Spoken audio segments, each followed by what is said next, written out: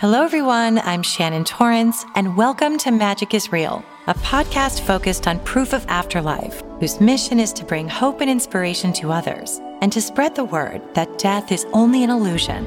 If these interviews resonate with you and you want to hear more like them, you can support the podcast by liking, subscribing, and sharing with like-minded friends. Thank you so much, and thank you for being a part of the Magic is Real family. I wish you peace, light, and love always. Welcome to another episode of Magic is Real. Thank you all so much for being here.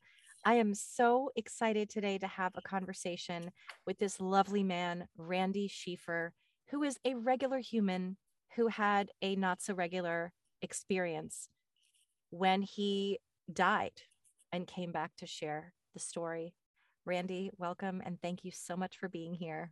Oh, thank you so much. And thank you to Magic is Real for having me on. I'm so excited to be able to share my story today, or my journey today from COVID and my near-death experiences. So yeah, and I do want to start by sort of getting to know you, and I'd like to know what your life was like before you had this profound life-changing experience, and anything you'd like to share about perhaps what were your prior spiritual beliefs, what was your relationship with spirituality, and what was your life like? I grew up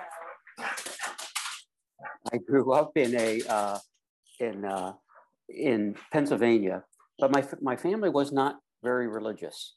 I remember going to church as a child, and then we moved to South Florida, and for some reason that stopped. I think my parents just didn't feel comfortable with a lot of their churches at that time in the area, and they just stopped going. So at a very young age, God and the church became a distant figure, and we never prayed. As a family, we never sat around the table and prayed, or, even looked or mentioned anything from the Bible. And it was just something that didn't exist, I guess is a fair word, in our family. And my father passed away when I was very young. I was 16 years old, and we were on vacation, and he passed away of a heart attack. And my older brother wasn't with us. So suddenly I grew up very quickly from an innocent 16-year-old to taking on tremendous responsibility, because I tried to save him. I tried to save him that night, and I couldn't. And I wore that guilt. And I remember my mother yelling and screaming at me to do something, and damning God for taking her husband. And that has been very vivid for me since 1969 when he passed away. And I've lived with that guilt. And it's only recently, again, thanks to my near-death experience, that I've been able to realize that. And that his death, in a way, guided me through my whole life. I became very interested in death. But yet I was terrified of my own death. I would actually go into panic attacks if I thought about my own demise. I'm talking about stomping my feet, waving my arms, yelling, screaming, but my family never knew it. They never knew, because we didn't discuss it. Right. And they said they didn't do that. So I felt a very connection. I wanted to believe, but let me go back to my father here for a second and how he influenced me. I became very much interested in death to the point where I went into law enforcement. And I was in the military for 20 years. And I went back to school. My bachelor's degree is in psychology.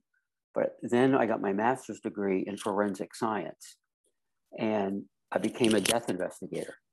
And that's what I did for 30 years, is investigate homicide, suicide, aggravated assaults.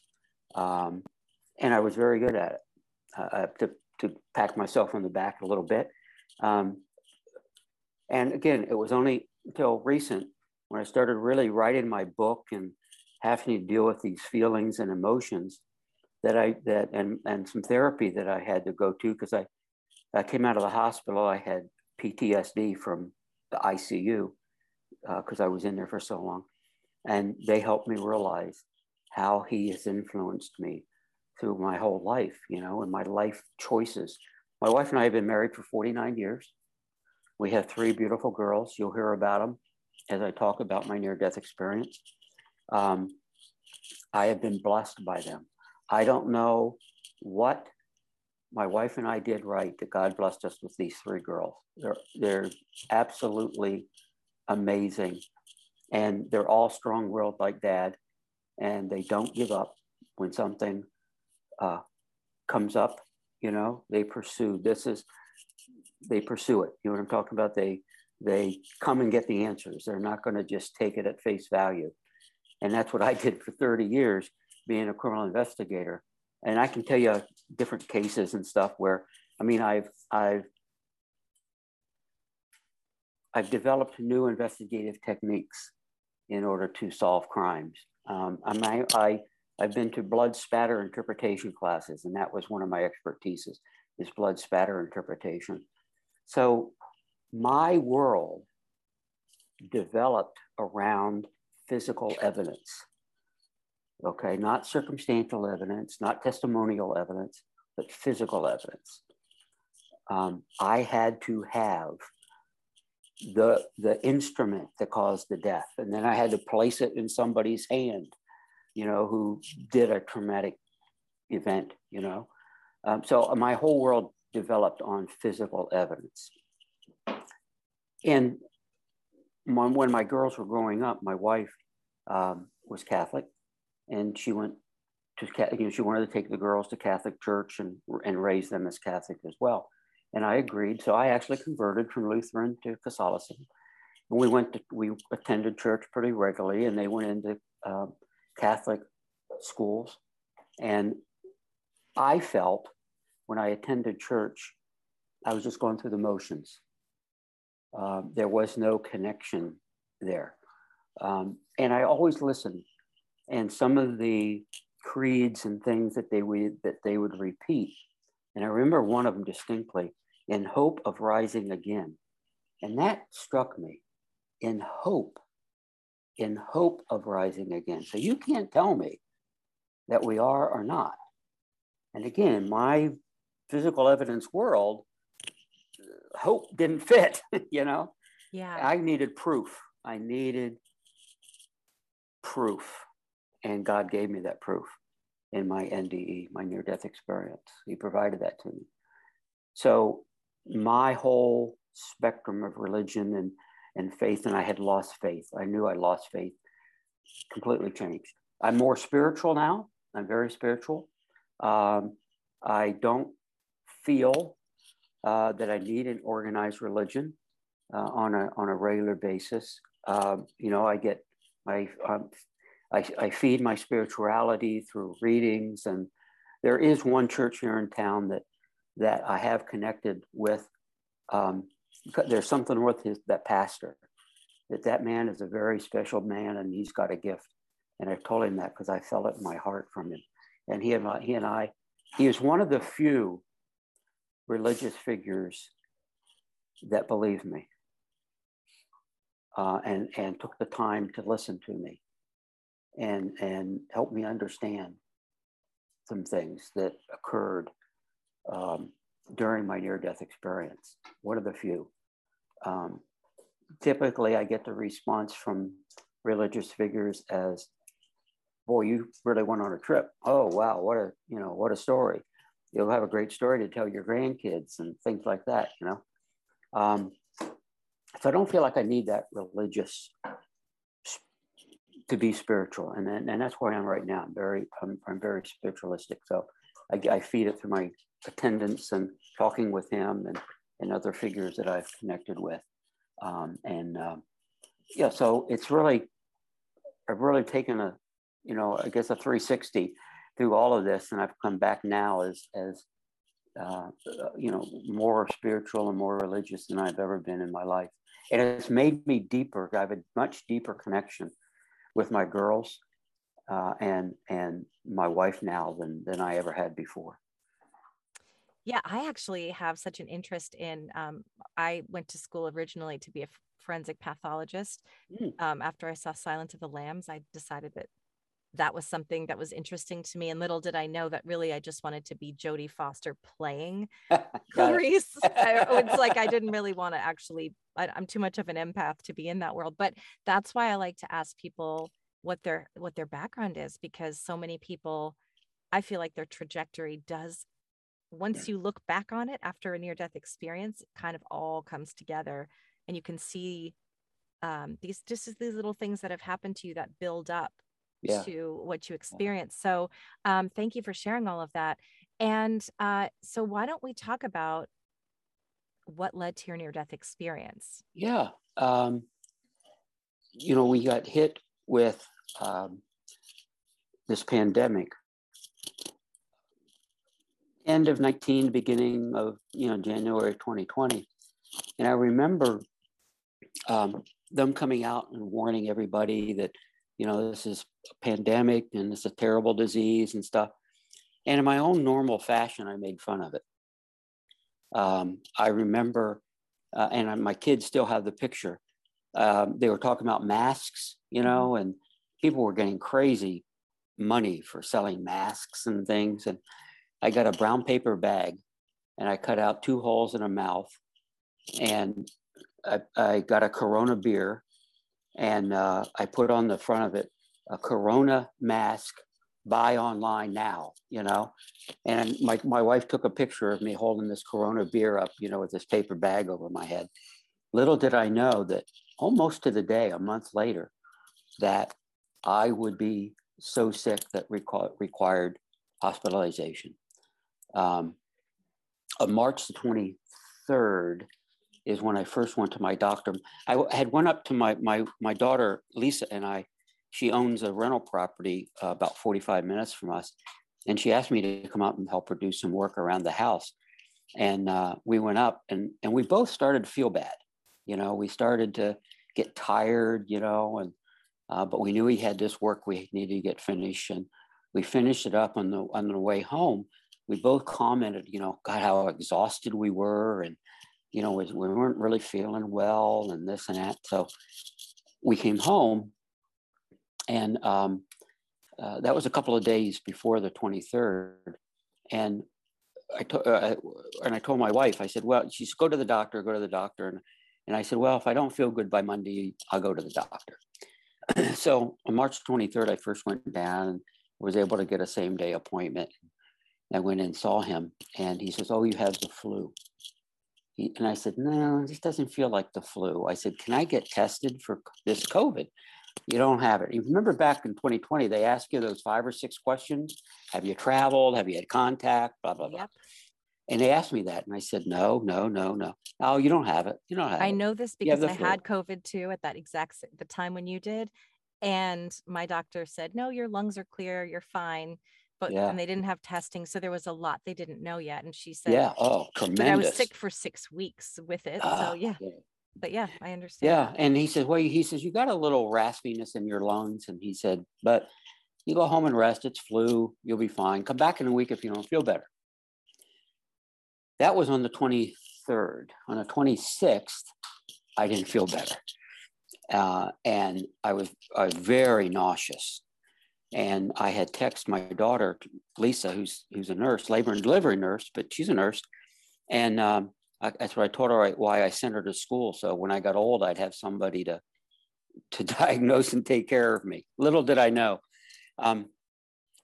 So she said, well, go to the doctor. And she gave me a name of a medicine to get, for nausea. And so I went back, and I was able to get an appointment that day with our physician assistant. And he was new. And he went in, did a very, very quick examination. Says, oh, you have the flu, go home and rest. And I said, this doesn't feel like the flu. I've had the flu before. Can I get tested? No, no, no. My wife is home with the same thing. You got the flu, come back in a week if you don't feel better. If I would have followed his advice, I'd be dead. Because the 26th, would be 2 days later, 3 days later, Lisa was out of town, and there was a potential renter that wanted to see her house. So my wife said, well, I'll go up and I'll show them through the house. You stay home, you're sick. So my oldest daughter, Erin, stopped by to check on me. And she called Lisa and she says, Dad doesn't look good. He really is gray and he does not look well. So Lisa said, well, get him to the emergency room as quick as you can. So she took me down here to our hospital. And I remember walking in and looking at the lady behind the desk. And I said to her, I'm sick, I need help. And my daughter went to park the car and she walked into the emergency room. You know, we both had masks on. And the nurse said, the security guard said, no, you can't come in. There's no visitors allowed. So she yelled over to me. She says, Dad, she says, I'll wait in the car for you. Text me when you're done and I'll swing up and pick you up. And I said, okay, I love you. She's love you. We blow each other a kiss. Little did I know that that would be the last family member that I would see for 6 weeks. They took me back into the isolation room and the doctors came in and said, well, we're going to admit you with bilateral pneumonia. You know, he says, your lungs are bad. And my oxygenation rate, you know, the pulse oxygenation rate is usually, you know, mid 90s to 100%. Mine was down to 81 at the hospital. And he said, you know, you're not getting any oxygen. Immediately put me on oxygen, you know, and started their IVs and things. Little did I know that I was admitted in critical condition at that time. And of course, they tested me for COVID. And 24 hours later, I was moved into the ICU with COVID. You know, I tested positive with COVID and bilateral pneumonia.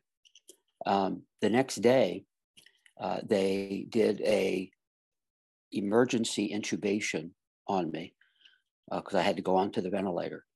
My pulse oxygen dropped down into the 70s and they had maxed out the oxygen flow. So they had, and I'm getting this now from my medical records because I don't remember any of this. It's a review of my medical records that, you know, I'm able to come up with this information. And within 24 hours of that, I maxed out the ventilator. And fortunately, the sister hospital to our local hospital is much larger in Pensacola, Florida. And they airlifted me over to the big hospital to be put onto an ECMO machine, a heart-lung bypass machine. And to give my lungs were so full of COVID, they were completely white. And to give my lungs a chance to heal and rest. And the very next day, and that's a surgical procedure, they go through your right jugular, I think it is, and they put a tube down into your heart. And then the machine pulls the blood out, oxygenates it, pushes it back in, and it acts as a heart-lung bypass machine. Within 24 hours of that, my kidneys failed. And I went on dialysis, and looking at my records, they were discussing then a possible kidney transplant, that I would need that. And they spoke of my demise in my medical records as well. And the family was briefed and told not to expect me to live. And all of my family said, yeah, that actually Lisa, my youngest, is a nurse, I said before, she actually knew about my condition 24 hours before my family did, because she couldn't come to the fact that she was going to lose her dad, and she didn't know how to tell the rest of the members of the family. They gave me a 3% chance of living, and kidney failure respiratory failure. So I was going to major organ failure. My heart enlarged, and my liver mimic, and I think it's called DIC, mimicked the DICs of blood clots, and I was throwing blood clots off, and so that was starting to go as well. So they put me in a coma, obviously, and I was in a medically induced coma for 20 days. I spent 6 weeks in the hospital, and I went in on the 26th of May and came out on the 9th of March. I'm sorry, 26th of March, and came out on the 9th of May. Missed the whole month of April. Slept through the whole darn month. Wow. Well, and so unbeknownst to me, my family wasn't ready to lose me. And each girl had a mission. They sat down, I guess, I don't know how they did it, but they all sat down and said, okay, Erin, my oldest daughter, she said, okay, I'm going to be in charge of prayers. And she goes, I'm going to contact everybody I know to pray for Dad. And Kate, my middle daughter, kind of took to social media. And between the three of them, they developed a Facebook posting that went out that said, hey, my dad's a veteran, you know, he's a super guy. He's laying up in the hospital with COVID. And Lisa is the nurse, and she knew about convalescent plasma. And she and she called some friends of hers that she went to school with up in Kentucky. And unbeknownst to her, her dad was an infectious disease doctor. And he says, get him this convalescent plasma, get it to him. So they called the hospital and said, look, I want my dad to receive convalescent plasma. And they said, no, we're not a research hospital, and we're not a teaching hospital. He said, no, we're not, you know, we don't know enough about it. You know, it's being tested, and we don't know enough about to give it to him. Well, my kids don't take no for an answer. They're like the dad, you know. So they put this Facebook post out saying that, you know, he's type A. We need somebody that had COVID, that now tests negative, and be a volunteer to donate their plasma so I could get the antibodies to fight this. And lo and behold, it went out to over 70,000 people. Wow.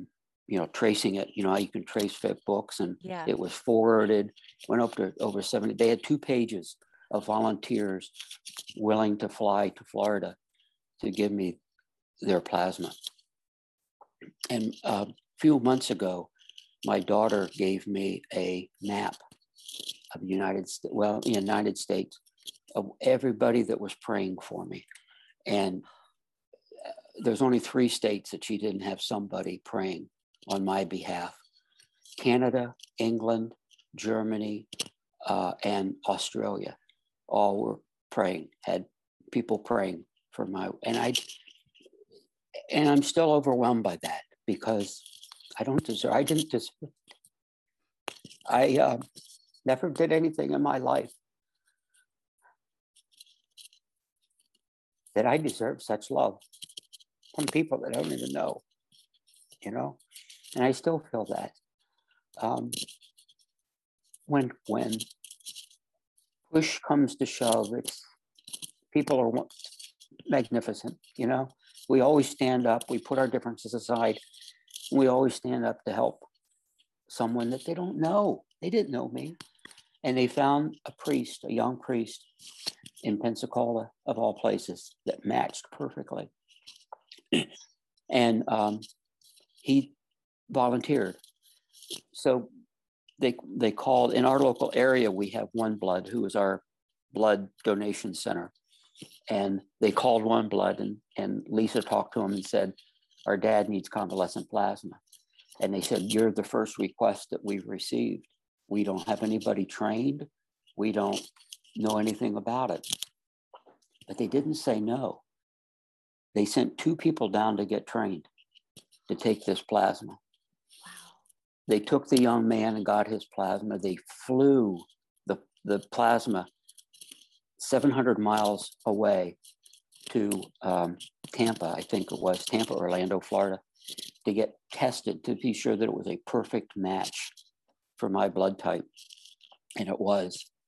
And they brought it back, and my daughter got the phone call that the plasma had been given to the hospital. And so she called the hospital and said, when do you plan to give this to my dad? They said, we're not. And they said, what do you mean you're not? Because when they said this before, and let me retract a little bit, they told my daughter, if you can find out how to get convalescent plasma, we'll consider giving it to him. Well, they found out how to do it, you know, and now they're coming back saying, well, we're not going to give it to him. And I have Zoom meetings where my whole family was sitting there talking to all the hospital administrators, you know, chief of this, chief of that, CEO of this. And they finally came down. This was Good Friday, April the 9th, I think it was. Whatever Good Friday of 2020 was. They had a Zoom meeting, and my daughter said to them, well, and they're saying, oh, he's getting better, you know, and she said, well, show me his x-rays. If he's getting better, show me his x-rays. They wouldn't do it. And she said, you have 2 hours to make a decision. And she said, then we're going to get real serious here. You know, well, she got a phone call that evening on Good Friday from one of the technicians on the floor that said, we've got permission to give your dad the convalescent plasma. And they gave it to me on Good Friday. 24 hours, Easter Saturday, they capped the ECMO machine. My lungs were completely clear, and they were able, well, some residual, but mine clear enough that my own lungs could take over. And they capped the ECMO machine. Within 48 hours of receiving convalescent plasma, my kidneys started to work again. And they took me off dialysis. My liver returned to normal. My heart went down to normal size and was pumping adequately. So by the end of that week, they surgically removed ECMO, and they started to wean me off the ventilator as well. So on Easter Sunday, you know, all of this is taking place. And there's a meeting there. There's some significance there. And they had to reintubate me. The next week, I wanted to have some breathing difficulties, and they had to reintubate me. But I was only reintubated for like 4 or 5 days the second time that they had to do it. But my lungs cleared, and they were able to get me off the ventilator as well. And so that was, you know, late April. And then they allowed Lisa to come in at the beginning of May. And then she stayed with me until I left the hospital. And I wouldn't let her leave, you know. She was my strength for me while I was those last final week in the hospital. I had to learn to walk again, had to learn to swallow again, and went through real struggles. But now I'm perfect. I mean, my heart's good. I have no problem with my heart, lungs, liver, kidneys. They're all functioning perfectly. The only issue is being intubated for so long. I have a lagging vocal cord, so I can get hoarse real quickly. And my neurologist says my brain is fine. There's nothing indicating there is a problem.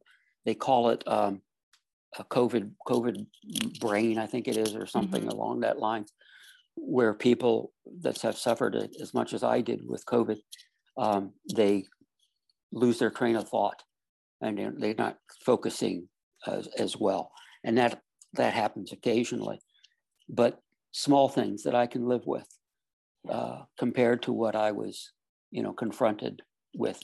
So my family was amazing. I mean, they battled to get me the treatment that I needed, and didn't take no for an answer when they confronted that. But little did they know that while they were fighting for me, I wasn't there. Yeah. I wasn't there. And I told my daughter that. I told Lisa that when she came in, and I was cognizant enough to tell her. I said, Lisa, I traveled. And she goes, what are you talking about, Dad? I said, Lisa, I said, and I didn't at that time, I didn't know how to put it in perspective, you know, and I didn't have the words for it. And I didn't know what happened to me. So I told her, I said, well, I was in a big city, like maybe Paris or London somewhere, you know. I said, but it was so clean and so beautiful. And Lisa said, well, Dad, I wasn't Paris then, you know. But so once I came out and I started to understand what happened, and started to read some books, and I was suddenly, I was there. That happened to me. And I realized that I had 3 or 4 near-death experiences during that 20 days that I was in that coma. Yeah. And I want to ask you, I know this is hard to explain because of the no time thing, where first of all, when you're in a coma, there's that from a 3D perspective. And then there's also when you're looking back on your experiences that you had while you were in a coma. Mm-hmm. Do you remember each of them? Well, and you'll explain this, but each of them happening at different times, or do you just have a full collective memory of all these different sort of things happening? Yes, I have that collective memory. I don't have a timeline. Yeah. I cannot say, well, this one was first. Yep. This one was second, you know. But I do know that I had dreams and I had hallucinations. Mm-hmm. And those are completely different. I'm so glad you just said that. It's completely different. I think that's important. Yeah. My dreams involve my family. People that are alive and living, you know, and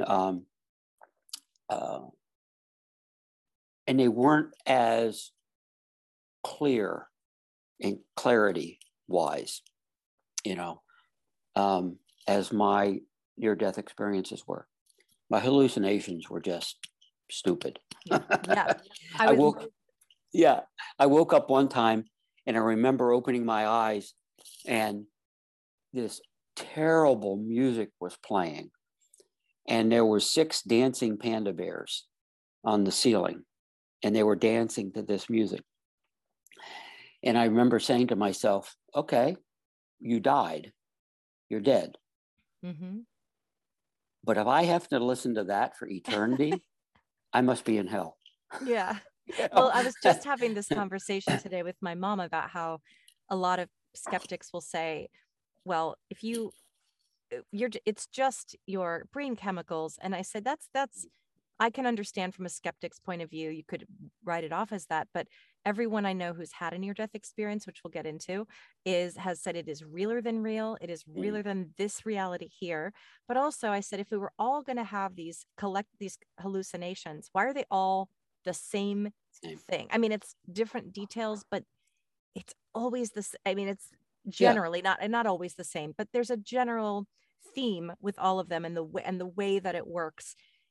Why wouldn't we dream about just like pink elephants, or why wouldn't we see different things? So that's why you can tell us what the difference is and what. I had one where my respiratory doctor, I thought that right across the hallway from me was a birthing pool. And the ladies were going in there to give birth to this birthing pool. And I remember being so mad because my doctor, who I didn't know at the time, it was just a stranger that I saw, this strange man had my dogs over in that birthing pool. And why is he playing with my dogs over in that birthing pool? You know, and I saw all 3 of my dogs at the time, and they were all swimming and having fun with this guy over in the birthing pool, you know. Hallucination. Yeah. You know, I was hallucinating. I do know, and I'm still trying to figure one out, is that I had a complete conversation with a nurse that nobody can tell me who she was, or the fact that I knew things about her, you know. Right. I knew where she lived. I knew where she worked. I knew some things about her. And later, when I got better, Lisa took me back to the hospital because I wanted to thank the nurses and everybody that cared for me. And I said, where is the older nurse? She was here from Tampa. She lived in Tampa, and she's been a nurse for 35 years. And her son, I think, was in the military or killed in the military. And they're all looking at me like I'm nuts, you know? And I said, no. I said, she had great white gray hair, and she was such a peaceful, calming voice, you know, that every time she was with me, I knew that, you know, I was going to be okay for the day. And my one favorite nurse, name's Mallory, God love her. She would look at me and say, Mr. Randy, you had tubes down your throat. You couldn't talk to anybody. Right. And I said, I had this whole conversation with this lady, you know? Yeah. I don't know, you know, hallucination. I don't know, you know, or is it part of an angel? That's what, yeah. Or a spirit that did work there at some point. You'll never know. I have no clue, you know. So when did go ahead. No, I was just going to say, and I can remember looking at her face, and she didn't have any of the personal protective equipment on. Oh, right. You know, Mallory had this big black mask that she wore every day. And I knew when I heard Mallory's voice, and I'm in a coma, so how can I hear her voice? But when I heard her voice, I knew that it was going to be a good day for me, you know, because God love her, she's got the gift, you know, and she just knew what to say and how to hold my hand and, you know, talk to me. And being on ECMO requires 2 nurses 24 hours a day in taking care of you, because there's constantly adjustments on the machine and medication and all that kind of stuff. So, but I knew when she was there, it was going to be a good 24 hours, you know, or 12 hours. But I did experience near death. And I remember my soul, my spirit, my consciousness, whatever term you want to put on it. But I was in a dark tube at the time. I didn't know what it was. But I remember traveling, not real fast, but I traveling through this dark tube. And I remember on the sides of the tube had little windows spaced sporadically down this tube. And because I remember I could turn and look out one of these windows, and there was this magnificent light that engulfed this tube, you know, this tunnel that I was in. And I could feel the warmth from this light, but the light did not penetrate the tunnel. You could see it, you could feel it, but the tunnel was still dark.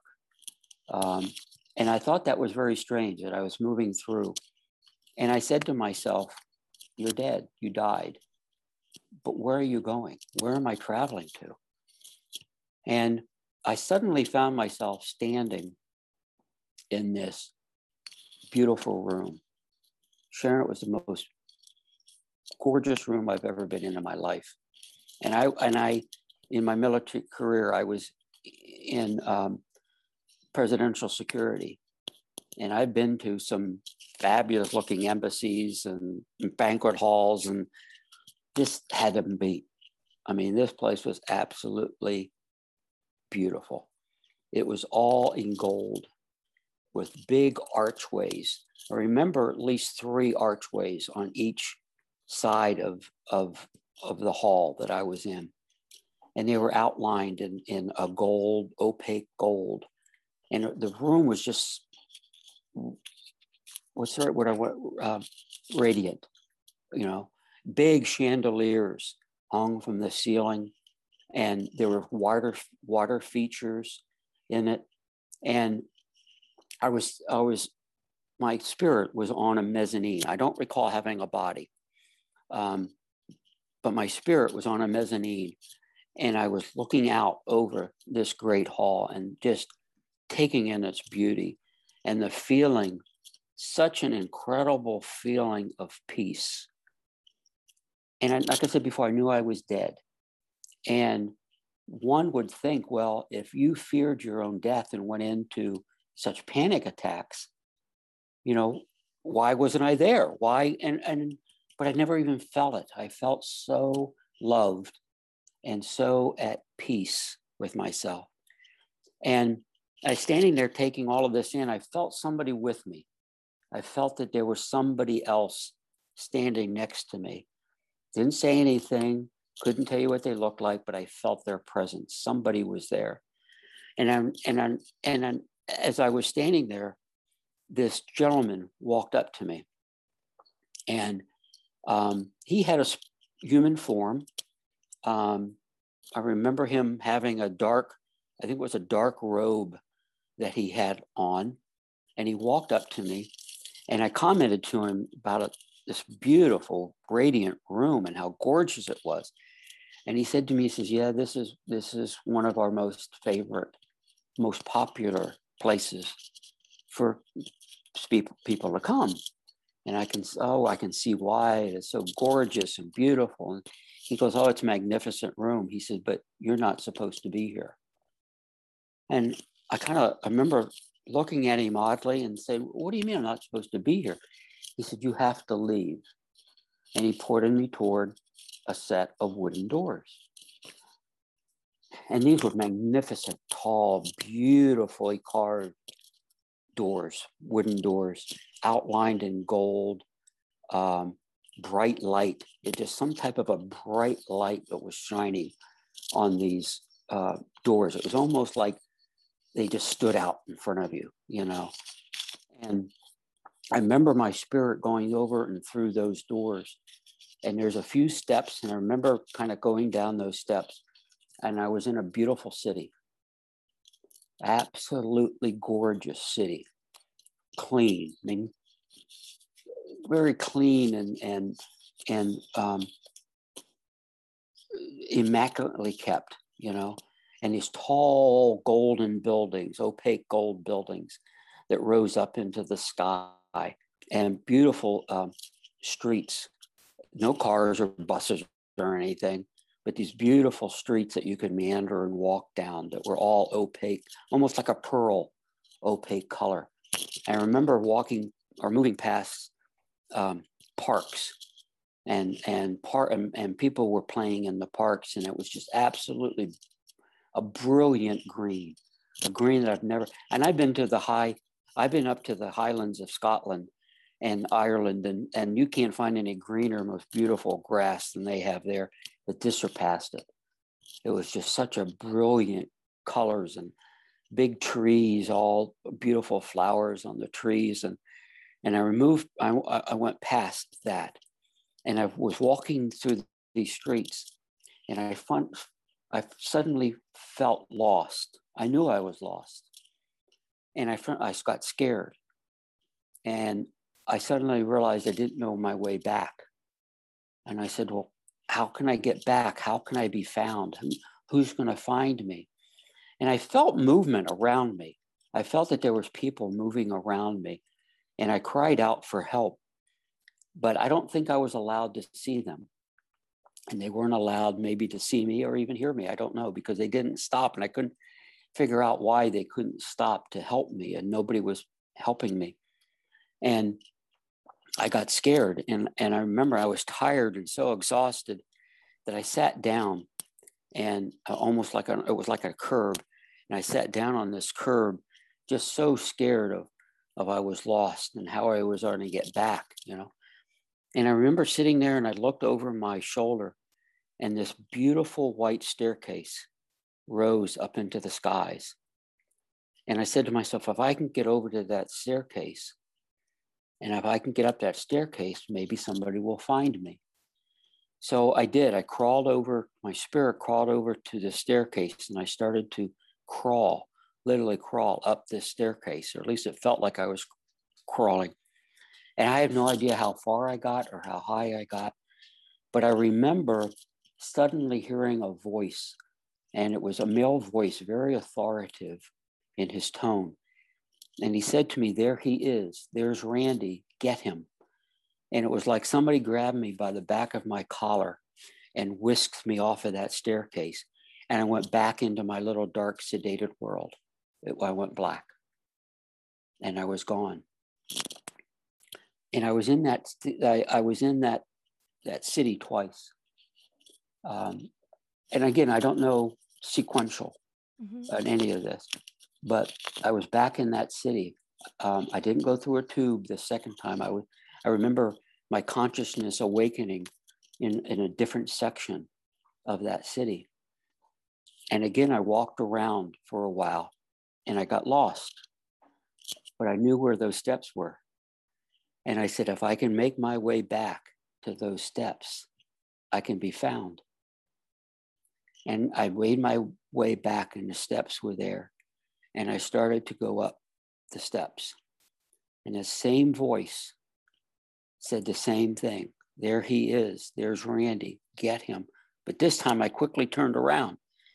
And I remember seeing an older gentleman with a white beard and white hair and a white robe. He's the one that grabbed me off of those steps.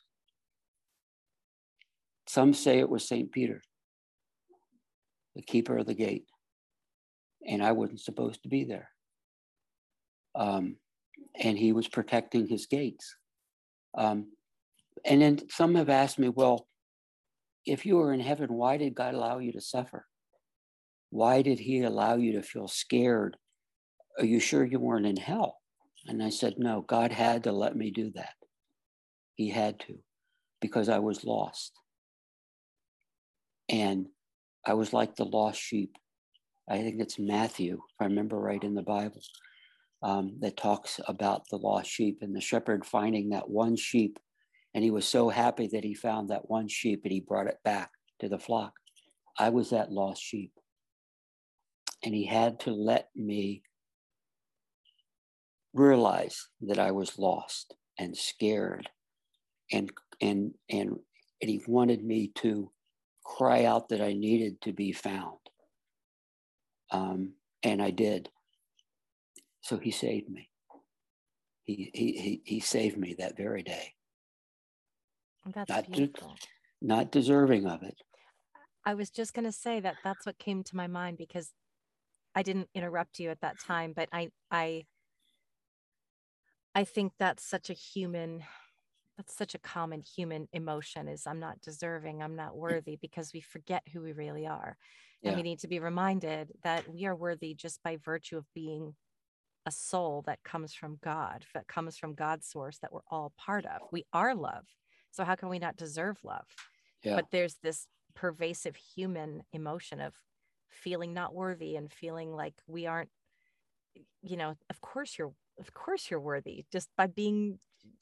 You don't have to accomplish anything to be worthy. But I'm assuming, and I know you'll go into it more, that having this experience led you to understand that. Oh, 100%. Yes. Yeah. Yes. But when he whisked me off that staircase again, I went back into my little dark, sedated darkness, my little dark, sedated world, I called it, So that was twice. And again, I don't know when they happened or whatever, but that's two of my NDEs. Now my third one is an interesting one. I found my conscious walking down a path, beautiful pathway. And it was lined with those gorgeous flowers that I saw in the park, and the beautiful trees lined this. And I remember saying to myself, you're dead. You have died, and you have to accept this. And I kept saying, but where am I going? Where am I going? And this little animated boy comes running out of nowhere. And he was a short young man, what we used to call bowl haircut. He had dark hair of a bowl haircut, had a pair of shorts on, olive skin, no shirt or shoes, and his little shorts were like the 3/4 ones, down past the knee. And he was all animated. And he was saying to me, follow me, follow me, follow me. And so I followed him. And he took me down this path. And he took me into a building. And he said, wait in this room. And I said, okay, and it was a beautiful room. It had beautiful paintings, and it had these high-backed red chairs, pedestal chairs in the room. But there was this big picture window. And I remember my spirit moving over to the picture window. And I looked out, and there was a river that ran underneath the building. And that river, you could see it just meandered off into the distance. And it too was lined with those same beautiful trees and flowers and the fields of green grass. And it was just absolutely beautiful. And I felt so at peace and so calm, and just, you feel warmth and love standing there. And there was a few people in the river, not swimming or splashing or anything, but they were sitting on the side talking, and some were in the water talking and things, And time is different in heaven, because you don't know 5 minutes from 5 hours. It's not a man-made thing in heaven. Time here is man-made. And I'm standing there. It seemed to be a long time. And this little boy comes back in, and he says to me, I'm sorry, you have to leave. And I said, what do you mean? I don't want to leave. This is beautiful. I feel so loved. And I said, I know I died, but what do you mean I have to leave? And he looked at me and he said, your room isn't ready. Oh. You have to leave.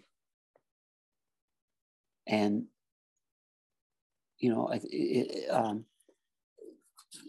in the Bible, it talks about, I will go prepare a room for you.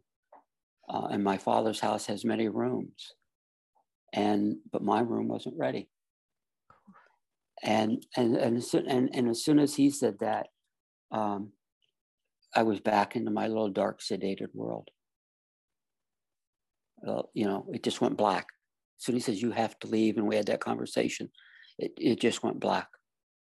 And I was gone from that environment. Well, I'm glad I have tissues in here. I mean, I feel so emotional. Wow, that's so profound. Yeah. My fourth one is the one I'm about to tell you, is the one that God gave me the physical evidence that I needed to prove that there's a heaven and there is life after death. Because, I wanted to believe, I couldn't believe, because I didn't have proof, and God gave me that proof. I remember being in that tunnel, and I suddenly found myself in this, what some have termed as a void. It was dark, but not completely black, almost like a very late dusk, and you couldn't see real far. And I said to myself, where am I? Okay, you died, you're dead. Where am I? And this spirit came up to me. Didn't say anything, but he telepathically told me that I needed to follow him. So we started to move through this space. And Sharon, you've been to the theater, and you're sitting there in the audience, and the stage is black. Mm-hmm. And suddenly a light comes on, and that light gets brighter and brighter and brighter, and an actor is illuminated sitting on or standing on the stage. You've seen that before. Yeah. As we move through, orbs of light were passing us. I could see these streaks of orbs of light. And we kept moving through, and suddenly this light off to my left-hand side started to come on, and it started to get brighter and brighter and brighter. And suddenly as clear as I'm looking at you right now, I saw my deceased mother-in-law sitting there. She was beautiful. She was in her mid-30s. Her hair was pulled up in a beautiful bun, and she had a beautiful white ribbon around her hair, and she had a white robe on, a beautiful white robe. And she was sitting there very regally. You know, I mean, this is a lady that always had the correct posture and everything to be, anyway. But she was standing there, and I just felt it was such a regal pose that she was standing there all straight, you know, and she had her right arm extended out, you know, very proper. And she looked over at me, and I started yelling, calling her name, Dolores, Dolores, it's Randy, Randy, I'm here, I'm here. But she wouldn't acknowledge me. She didn't acknowledge me at all. She just looked away. And my deceased brother-in-law ran by very quickly, teenage years, you know, and he was a bit of a hooligan as a teenager, and he kept it up in heaven. He didn't acknowledge me. He didn't acknowledge his mother, but I knew it was him. I saw him very quickly. I may have even called out his name, but my spirit guide told me that we needed to move on. And we moved deeper into this area. Now, something in heaven is that you can see 360 degrees. It's magnificent. So as we were getting deeper into this void area, way back off to my left, where my mother-in-law was, that light got dimmer and dimmer and dimmer, and this disappeared. It turned off. And we were moving on, and suddenly off to the distance, to my left-hand side again, off to the distance, this light started to come on. Another light started to come on. And right away, I screamed out, Mom, Dad. And it was my father, my mother, and my sister, all deceased many years ago. I did not see them as clear as what I saw my mother-in-law, because they were kept at a distance from me. And they didn't acknowledge me either. I remember my father looking at me quickly and turning his back. And my mother and sister stood there for who knows how long, but a few seconds, moments more, and they turned. They didn't want to acknowledge me. And I kept yelling and screaming at them. It's me, it's Randy, I'm here, you know, talk to me. But I felt that there was some type of barrier between us, some type of an invisible barrier that wouldn't allow either my communications to get through or something. I understand now that was the veil of death. And I've been explained that they didn't acknowledge me because they didn't want me to pass through that veil. Yeah. So they wouldn't acknowledge my presence. But I remember screaming at them and trying to get their attention. And all along, my spirit guide kept saying, we have to move, we have to move. Suddenly, way off in the distance, way off on my right-hand side, I don't know what caught my attention to it, but this orb of light was approaching very, very quickly, very quickly. And he came up from my right-hand side, and he stopped. This orb stopped right in front of me. And he said to me very quickly, I just got a nanosecond glimpse of his face. And he said to me, tell Madison at the salon, her grandfather's okay. And he moved over to a white porch. And on that white porch, and telepathically, I knew he was a veteran. I felt it, that he was a veteran. And he moved onto this white porch as an orb of light, just an orb in human form. And he was sitting with another human form of light. And they made red, white, and blue ribbons and American flags. They were making them.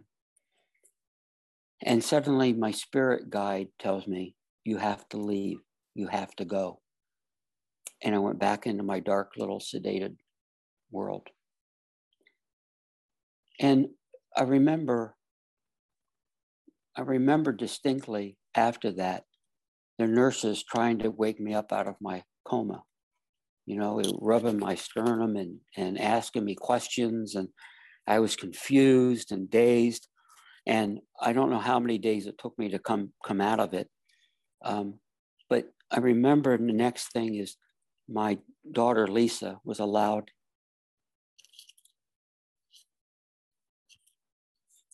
She was allowed in to see me. It had been 6 weeks. I didn't know that.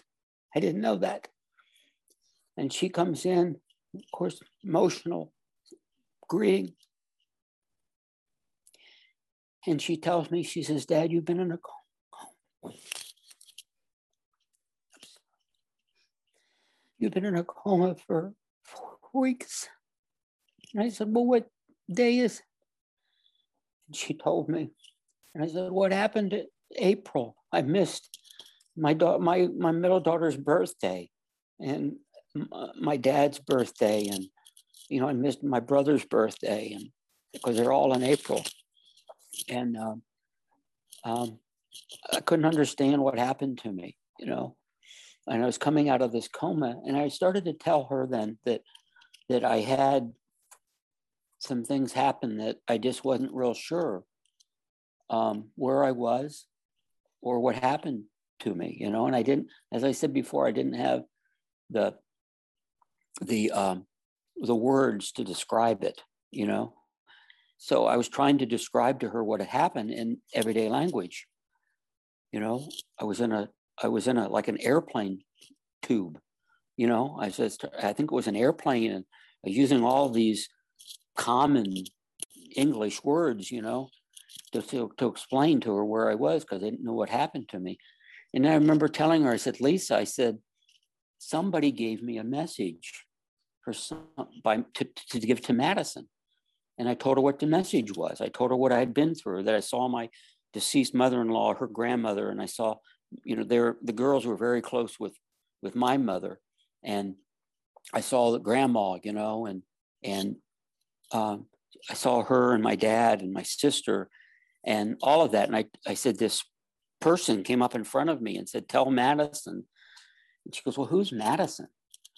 And I said, I don't know who Madison is. And she goes, Dad, salon. I said, you don't use the word salon, you know? And I said, no, I don't. I said, but she goes, you know, I don't know, Dad, what to tell you. And I said, I have a responsibility to try to find this girl. And I said, you know, her grandfather gave me this message, and I have a responsibility to try to pass it to her, you know? Well, how are we going to do that? And I said, I don't have a clue, you know? So I finally got out of the hospital because I had to learn to walk again. And I was in a wheelchair, kind of a wheelchair and walker, you know. I could use the walker for a little bit, but then I would get really tired and I went back to the wheelchair. And I remember being home and I was looking, I don't know what drew me to my dresser, but something drew me over to my dresser, and I started rummaging through my dresser, looking for God knows what. I don't know to this day what I was looking for. But I came across a business card to a local barbershop in town. And I know I'd been there before, you know, and because I knew where it was. So I wheeled myself out to the living room, and my Lisa, as I said before, my nurse daughter, she was living up in Mississippi at the time, but when I got sick, she moved home to take care of me. And she's there, and I said, Lisa, I said, could you please call them and see what they're doing for haircuts? You know, I've been in the hospital, I had to get my haircut. So I go back into my room, and she comes back in, and she started questioning me. Dad, where did you get this card?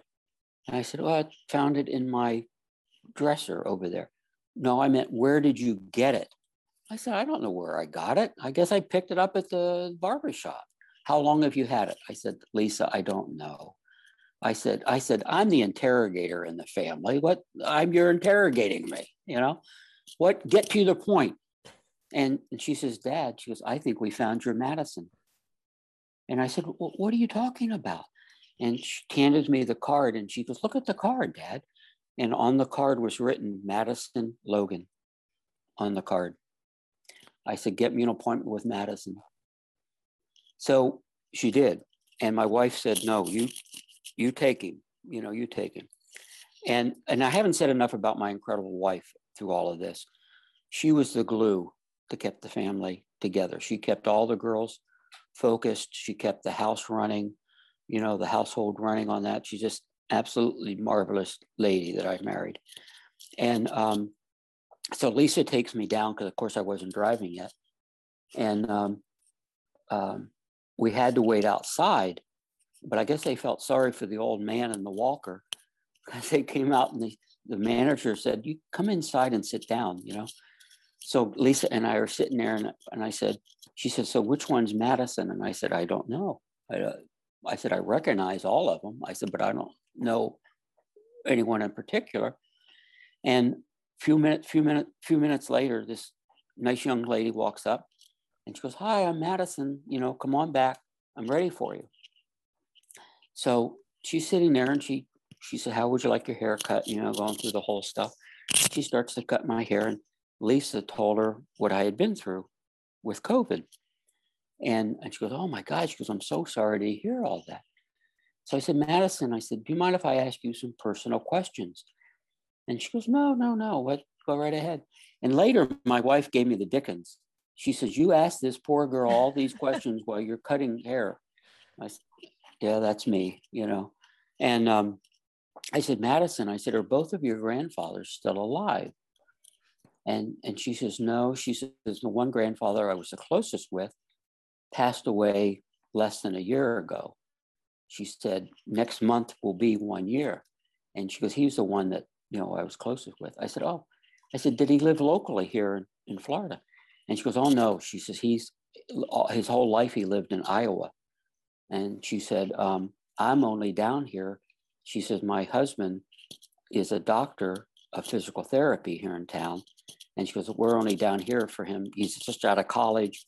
He got his first job down here. And she said, we're just down here, with him. And I said, oh, she said, I lived my whole life in Iowa. I went to school there and everything. And I said, oh, and I said, was he a veteran? And she goes, yeah. She said, I think she said, I think he was in the Army and maybe served in Vietnam because he used to talk about Vietnam a lot. So I felt I had the right girl. Something told me that I had the right Madison. So I said, well, Madison, I said, I think your grandfather came to me and he has a message for you. And she looked at me like I had a third eye, And she, what are you talking? Yeah. And she said, what are you talking about? And I said, well, Madison, I said, this spirit approached me and he has a message that he wanted to give to you. And I said, he said, and I told her exactly what he said. Tell Madison at the salon her grandfather's okay. And she looked at me and she's crying. I'm crying. Lisa's crying. The other people in the barbershop are saying, don't go to that hairdresser because she'll make you cry, And I said, Madison, I said, he moved over to a white porch. Is that somehow significant to you? And she said, that would have been his house in Iowa. She said he had a white porch and loved sitting on the white porch. And he said, after he retired, he'd sit out there every day and maybe work on the computer or just talk to the people. He loved his porch. And I said, Madison, I said, he started to make red, white, and blue ribbons and flags. Does that fit in somehow? Shannon, she looked at me like I was crazy. I mean, she took a step back. Her eyes were as big as saucers. And she goes, every Veterans Day, my whole family went down to the American Legion where he was a member. And we made red, white, and blue ribbons and flags for their veterans' graves. I have such chills about this. I did not know her. That's incredible. I did not know her family. I didn't know anything about any of this. So God gave me my physical evidence. Yeah. You know? Yes. He knew that I needed that for my peace. You know? That's so interesting because it's the synchronicity of it all blows my mind, where you were meant to get that message for her, but also for yourself to take back into the 3D world so that you could have proof that it really happened to you. That's what's so, I just get chills about it. Because in fact, I love the way that works, how I always say like spirit is kind of like Santa Claus, where they can be in all these places at once. Yeah. The other day, a friend of mine posted this video story on Instagram where it was a picture of the clouds, and the clouds spelled out the word joy, and he wrote find the joy, but the joy was capitalized. And I said, that's crazy, because this is a message for my friend Kenny, who's watching this right now because he watches all the episodes. He's a wonderful human being, and I had given him a reading, and his wife came through, and he had asked at the end of the reading, he had asked me, what's her spirit name? And I said, I don't want to stop and think about it or I'll get in my head. So we'll just put it aside. And at the very end of the reading, she came through and I heard her voice saying, darling, enjoy, find the joy. And said, and he said, her spirit name that we came up with was Joy. And we both just sat there stunned, the way they communicate, where that was the reading, but then cut to my friend posting this photo. And I said, that's to share with the world because it's gorgeous, but it's also, I know that I meant to send that picture to Kenny for him to also to have a second hello from heaven, just because it was exactly the way it was written out and the way that it said joy in the clouds. I said to my friend, that's actually for Kenny. You posted that, but I know who I need to send it to. And that's how it all comes to be. They know how to give messages. It's uncanny to me. It's amazing. And in fact, it happened I had posted a story where I used a particular song, and this woman I know through voiceover wrote to me and said, I think she said, I've had that song in my head all day, or I have seen it. And I said, well, I don't know what your beliefs are, but I'm going to tell you, if you've had that song in your head all day and you just saw it again when I posted it, is there someone in spirit who would be trying to get a message to you, who you would recognize as being someone that this song would be relevant to? And she said, oh my God, yes. And then I said, and I can see that it's a young man. And then we talked about how I posted that just because it felt fitting, but she was meant to see it, to reach out. And then I gave her a reading just by Facebook Messenger. Wow. That was very relevant about her brother trying to reach her. How does the spirit world do that? Well, I know. It's all knowing. That's right. Connected. And being all present. Yeah. And all present. He knew. And his name is John, by the way. And I'll tell you the story, finish that up for you. Yeah. But John knew somehow he had been present in that barbershop on a day that I was there. And when he realized I was in heaven, he was beating feet to me to get that message back. I talked to his wife, Kathy, because Madison got a hold of him. Obviously, we're good friends now. And she's actually returned to Iowa. Her and her husband returned to Iowa. They were down here for 4 years. And they just went back to Iowa, and he's opened his own clinic in there. But anyway, after this happened, she called me and she said, my grandmother wants to talk to you. Will you talk to my grandmother? I said, I'd love to talk to your grandmother. And she's a beautiful lady. And we talked for a long time. And she told me his name was John, and that he was in the Army, and that he did serve in Vietnam, fought in a lot of battles and everything. And she said, now you said that you got a glimpse of his face. She said, what did you see? And I said, well, I saw a young man with a very slender face, dark hair, and a mustache. She goes, let me send you a picture. And I said, okay. And she sent me that picture. I called her back and I said, Kath, that's who I saw. I said, I only saw it for a second, but I'm telling you, that's who I saw. And she said to me, let me tell you a story. And I said, this is the second time that he has sent me a message. Wow. And I said, really? I said, what happened the first time? And she said, right after he died, she was going through some of his stuff and she found a business card. And on the back of the business card was a name and a phone number. And the front of it was from an insurance company. So she dialed the phone number on the back and a young man answered. And she said, is so-and-so here, whoever the name was? And she goes, no, ma'am. She said, is this X, Y, and Z insurance? He goes, no. He says, this is a private residence. And she goes, oh, I'm sorry. She said, I found this card and it had this name and phone number on it. And he said, well, what phone number did you call? So she told him. And he says, ma'am, you dialed the wrong area code. And she goes, oh, I'm sorry. She goes, where am I calling? She goes, you're calling California. She goes, California? And he goes, yeah. He goes, where are you calling from? And she goes, well, I'm calling from Iowa. And he goes, wait a second. Your name's Kathy and you're calling from Iowa. And she goes, yeah. She says, let me tell you a story. He said, about 4 or 5 months ago, he said, I was in a very bad motorcycle accident. And he goes, the paramedics told me when they scraped me off the asphalt, I was dead.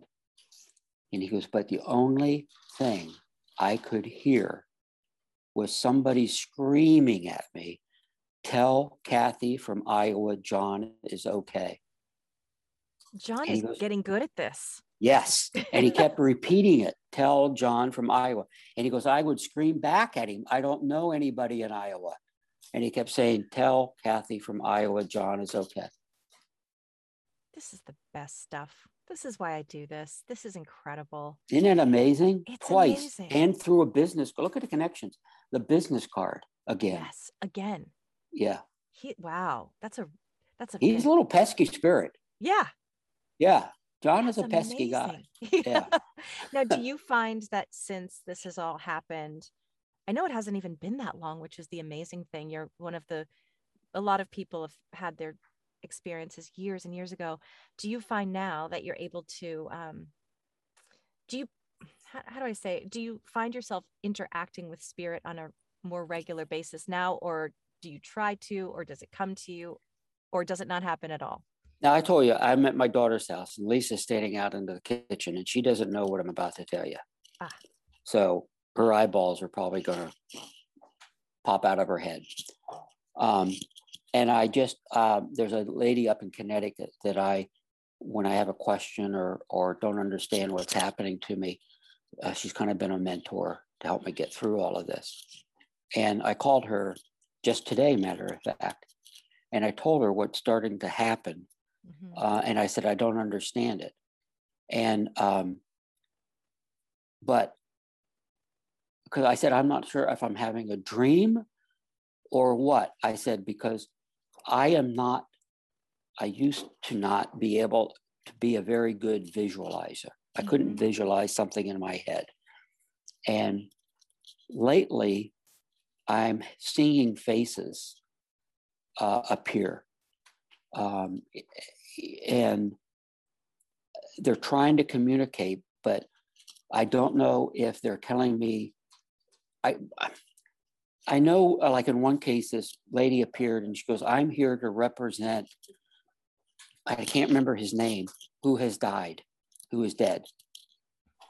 And I remember saying, I don't know him, I don't know him.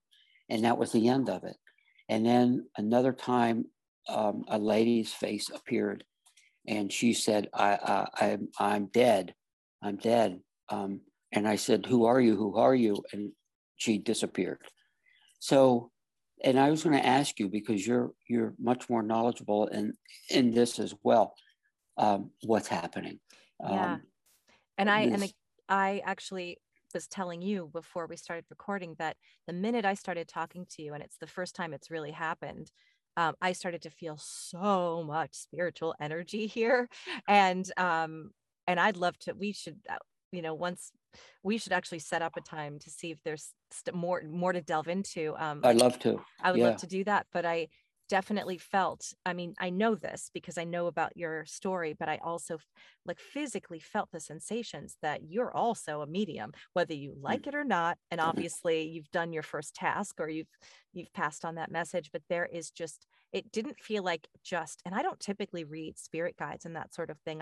I immediately looked at you and was like, mother, like, I felt your mother present, but I also felt there's something so much bigger around you, which I've talked to near-death experiencers all the time, and they're very tuned in and they're very connected. But it felt, I will tell you, I did a reading last night, and I just, the person sitting across from me, she was trying to read me first. It was a practice session. Mhm. And I couldn't even focus because her dad was like the feeling of his presence was so strong that I started to say, there's a father here that really wants to say something. And she's like, well, I'm not getting much, so why don't you just go? And it was like, Yeah. there he was. So I know when that feeling comes in, I kind of have to settle into it to start to tap in. But when I was talking to you, this whole entire time I have felt so emotional. And I was literally, as you were speaking, going, why am I feeling like sobbing? And I was literally like, listening to you and thinking, why am I feeling like this? There's so much emotion, not just because I'm an empath and seeing you cry made me cry. It's also just something bigger. And it does definitely feel like, hello, sir, you've been anointed. Like, it's kind of like, and I think it is a matter of just sort of learning to harness that. And what is that? And you're seeing visions, right? And you're getting messages, but they're very clear.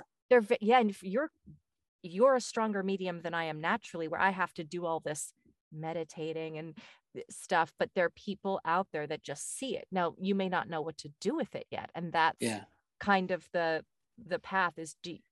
And you don't have to do it, but I don't know if it will come around. Now, the lady I talked to today said it's practice, Yep. and it's practice and making them feel comfortable. I don't know if they're telling me things and I'm not remembering it, but I feel like I would guess that your the communication, it's telepathy. And you've had experience of true telepathy on the other side, where you knew exactly what they were saying because you were somehow on their same vibration at that time. But when spirit communicates, it is so subtle. It is so subtle that's why someone asked me, well, why do we need mediums? I said, you don't. However, reading yourself is very difficult because you have your own biases. What mediums know how to do is, I've studied personally to learn to translate the way that spirit communicates. And you learn by practicing reading people. And when they say, yes, that resonates, you know how that felt in your body. Like, I know when I get the little tingles, they're saying, yes, you're on the right path. Keep going there. Your signs might be different, but without practice, you won't know. Like last night when I was reading this sweet woman, I said, okay, I'm seeing painting a fence, a white picket fence. And I said, I've never gotten that sign before, but to me, that feels like he's saying you're going to move and you're going to find a house. She said, that's what I'm doing. Well, I now know just from that experience that when I see someone painting a fence white, that means someone is moving into a new house. And so it's building up your own spirit dictionary. So those people are trying to get your attention and you're like, I acknowledge you, but now what? And it's hard when there's no sitter there to validate, for you to test it out and say, do you have a mother in spirit? Is someone named Carol? For the person to feed back, yes, I do know someone named Carol. Then you go, all right, what's the next thought that's coming in? What am I hearing, sensing, feeling in my body and visualizing in my mind? And putting that all together, it becomes like you're playing a game of charades. I'll have them show me symbols and say, you're going to need to help me. So on your own, I think that's why it is a little bit difficult for you to figure out. But the other thing I will say is all you have to do is ask and say, hey, spirit guides, if this is the work I'm meant to be doing, please show me the way, because I don't know what to do with this. And you'll start to see. That's exactly what she told me today as well. Yeah. And she said, a journal, keep a journal and write things down, and questions, about all of it. And you don't even have to speak out loud, but I do, because I'm a human. I feel more powerful when I speak aloud, that I can feel I'm being heard and connecting with them. And I always say things like, spirit guides who help me in mediumship, please help me receive messages clearly. Please help me to translate clearly. Help me with names, help me with. And so it's really about asking to those spirits, setting your intention and saying, I am open to any spirit who is of God's white light, who would like to give a message of love. And you can even, today I had a reading with Jenny Marie of TLC's Mom's a Medium. And she said that she says, I don't want to hear anything about something that the person can't change or anything negative. We don't want to say, oh, you're going to die in 5 days. I mean, that's not helpful. So I think intention is everything. Intention of asking for exactly clearly what you need help with, and they show you somehow.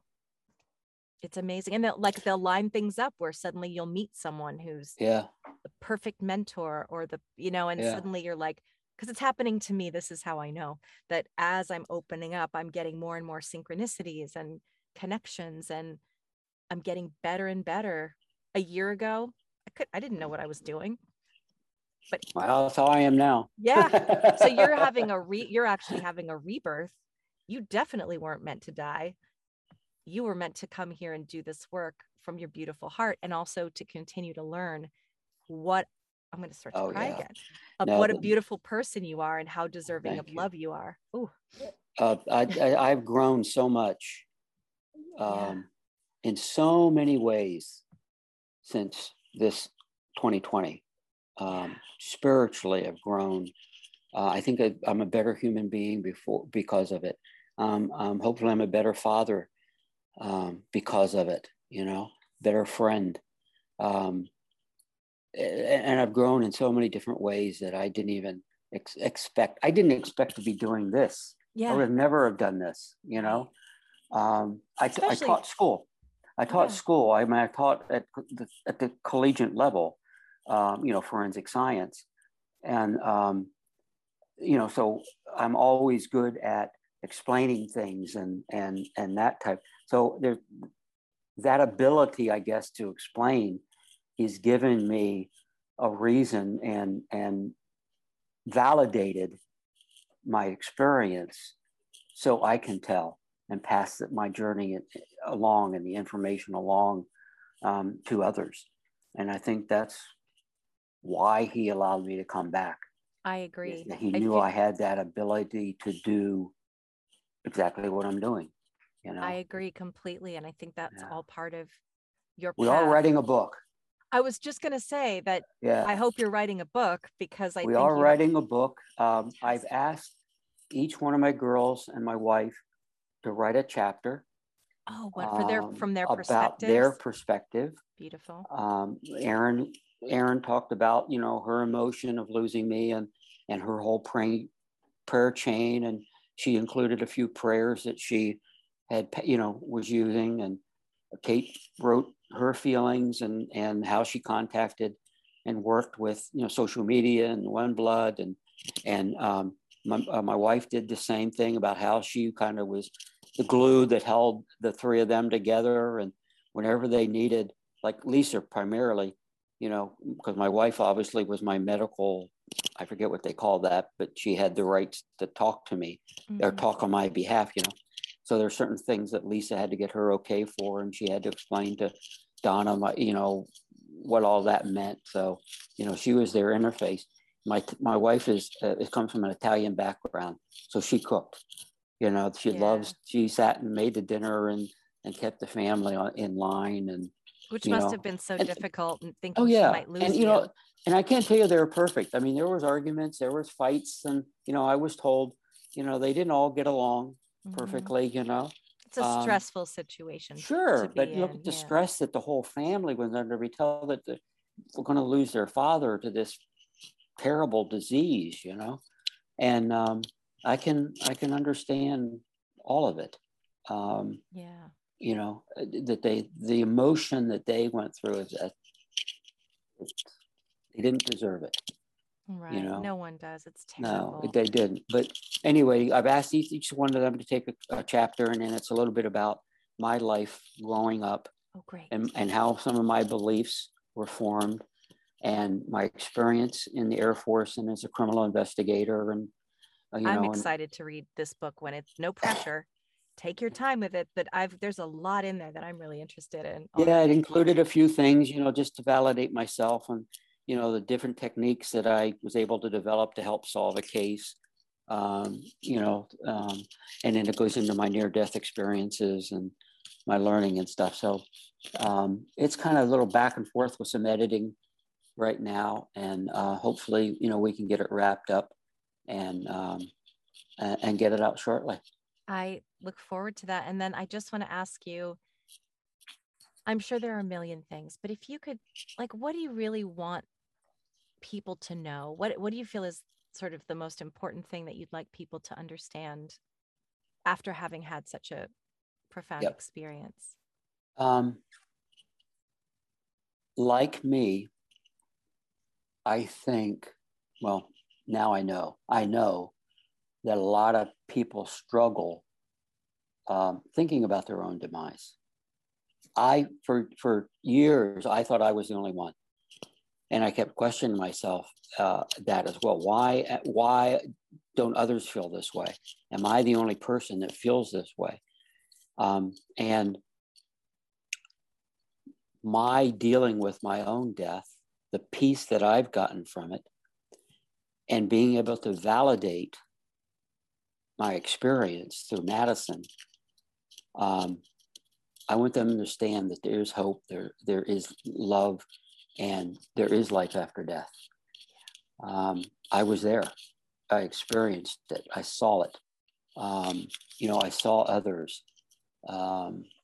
They may not have identified themselves to me, but I saw them, the people in the water and orbs, you know, coming past me. And, you know, so I've been there. And I didn't expect, I would have loved to go on deeper into, I do believe there's different realms of heaven. And, but my message is one of peace, hope, and love. But I do believe that there's different realms. Like a lot of people talk about a life review that they've got. I wasn't allowed to go that far, to have that life review as some others have.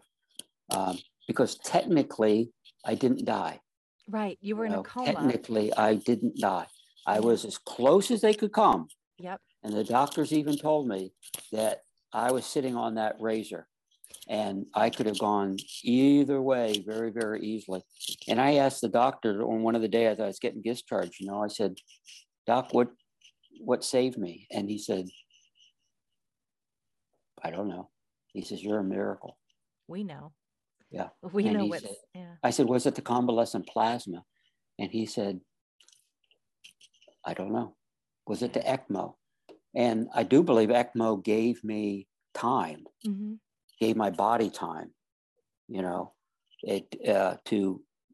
but what healed me? And I mean, I've had 3 or 4 doctors said, you're just a miracle. We can't answer. We don't have answers for you. We don't know. Well, yeah, it's like Anita Morjani, who had full body cancer, and she went to the other side and came back, and she's cancer free now. And that's just, she healed because she had more work to do, and that was her lesson that she needed to learn. And it's interesting too that you say while you were in a coma, you're not technically dead, but they say too, I've heard a lot of people say that when say you have dementia, that you often are one half of your soul is on the other side and half of it is here. And I think that's sort of what being in a coma can be like. Dr. Eben Alexander too was in a coma and had these experiences. And I don't know what the hierarchy is or whatever, but I think that I start to put all the pieces together and have to assume that is your soul was on the other side, but it was also still here at the same time. And you were allowed to see it and visit with it and be part of it, but not go all the way, like that, all that symbolism Right. of the staircase, and you're not ready yet, and the room's not ready. It's incredible. And Yeah. because, and it makes sense. They just Yeah. wanted you to know so that you could come back and share. Yeah. A lot of that golden room too. Some have told me that they believe that was a hall of records. Ah, yeah. Where all the records are kept, you know. And even Revelations talks about the city of gold, the New Jerusalem, the city of gold, that I never knew before. Yeah. You know, trust me, I didn't know anything about the Yeah. Bible. Yeah. You know, I wouldn't have couldn't, known. but it's all symbolism that people have come back and said, oh, look up John, look up Matthew, look up Revelations, look And up. it matched. And it matched, you know. Yeah. That's incredible.